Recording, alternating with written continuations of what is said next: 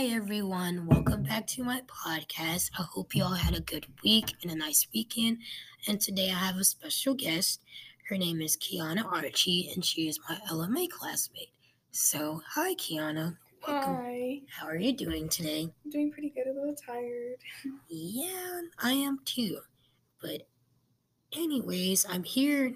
I brought you here because I'm here to ask you a few questions, and I hope you're willing to answer them Of for today's course. episode. So, the first question I have for you is, what does it mean to live life more abundantly? Um, so that definition to me is basically just appreciating life more because I feel like if you appreciate life more, then you see all the good qualities that life has to offer. Whereas if you're constantly complaining or don't appreciate living, basically you're gonna see all the negative things that life has to offer and it's gonna bring you into like a downward spiral basically.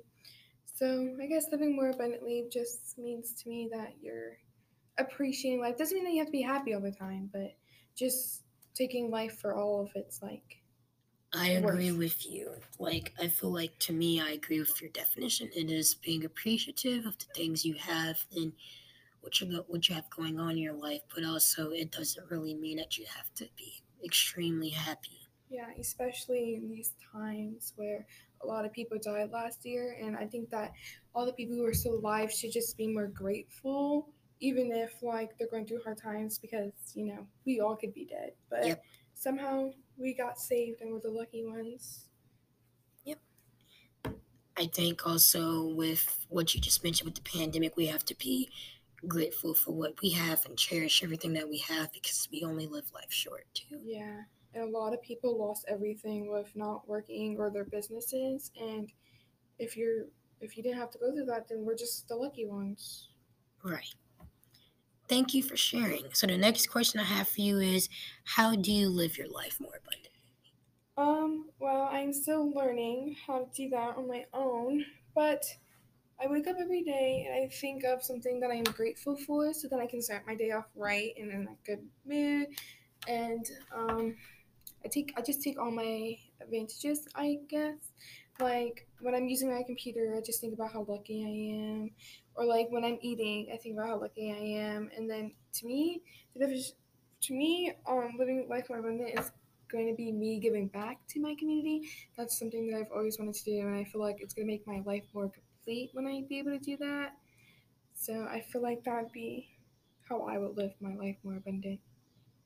Thank you for sharing.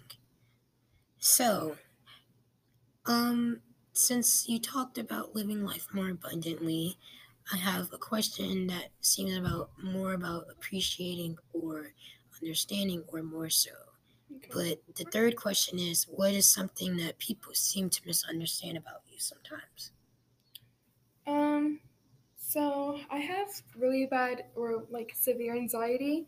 So when I'm at like parties or a family thing, people seem to think that I'm upset or really like moody or grumpy and I don't want to be there or not having fun, I guess. And that's not the case at all. I'm having plenty of fun, but I just don't know how to express that with my anxiety because I also have social anxiety too. So I guess the misunderstanding is like they think I'm not having fun and then I don't want to be there, so I'm just wasting their time. But I'm actually having plenty of fun, and I just have to, I guess, internalize that more than most people. I don't know how to explain it. No, you're fine. I can understand the part where you're talking about the anxiety because I'm like the exact same. Like when I'm at a party or anywhere else, like you just said, I have a hard time expressing like how I'm feeling because it's like you don't know like what's gonna happen in like a Yeah, split it's like second. the unexpected, and like just socializing in general with crowds of people is just really hard, I believe, and it's just a lot to take in, Yes, especially if you're like you can be outgoing sometimes, but you can be shy too, and that's okay Yeah, because it takes a lot. it gets very overstimulating, I guess. Yep, and it can be a lot, Yeah. and it can make you have a lot of things to think about when it comes to being at social events or socializing because it's like you don't want to make a bad impression either Yeah, bad too. impression or say the wrong things or do the wrong things. You kind of just sit there and like be standoffish. Yep. Thank you for sharing that. So, you said you have a hard time with social anxiety or anxiety in general, but can you please mention a time when you faced something in your life and how did you overcome it? So I've always had anxiety, I would believe, even though I just got recently diagnosed within the last 2 years. But a hard time that I faced was moving from West Virginia to Virginia because that's a big state. And I was in middle school and I didn't have a phone at the time because my parents were like really strict. Yeah, So I had no way of contacting my old middle school friends, and I was moving to this whole new state. I was going to a whole new school, obviously high school, and I was just really anxious that I wasn't going to be able to make friends or that I was going to be a loner. You know, like in those teenage movies, like High School Musical, where that person has to sit by the trash can.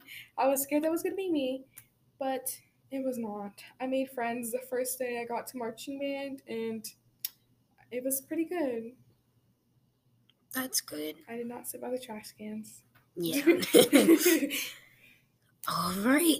So, you mentioned your parents, and the question I have about your parents is how would you think your parents would describe you as a person? Okay. So, in my eyes, I would think that my parents would describe me as a caring person.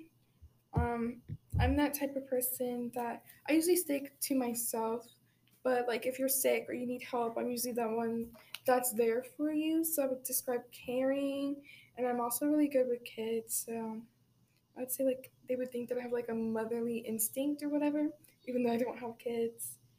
And I guess persistent. I'm very persistent. Like if I want you to do something, I'm gonna keep bothering you until you do Yeah, I agree it. with you. I think with a lot of parents, they like if there's kids involved in our life, they may consider us as being a role model for them, but also we can be very persistent like they are because they want us to do something. So it's like now we want y'all to do something Yeah. in return. And a lot of us are caring too, like we care about each other and are willing to help the Yeah. families and friends or whatever that's going on. We're willing to take action Yeah. I am immediately. not the person to cook you dinner or breakfast or nothing like that. But if you're sick, I'm there. I got you. Yep. And I guess they would also describe me as annoying, you know. We all have our annoying It's days sometimes. okay. Yeah, we do have our annoying moments. It's not just with parents, but us too, the kids. Yeah.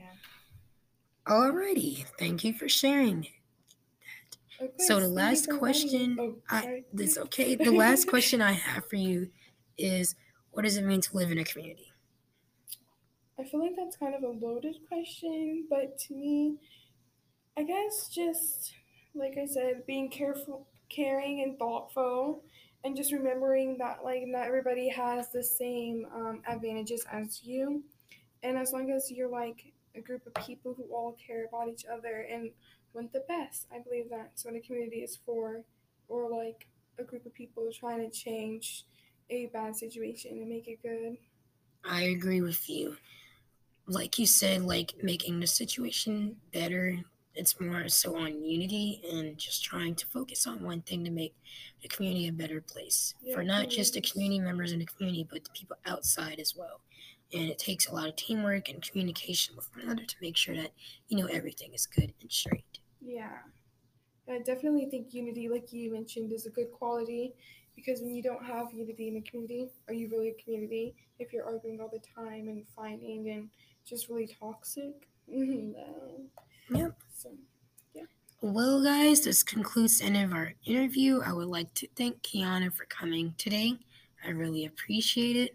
Thank you for inviting me. No problem. Hope you all have a good night, and thank you for listening to today's podcast episode. Bye, and see you guys next time.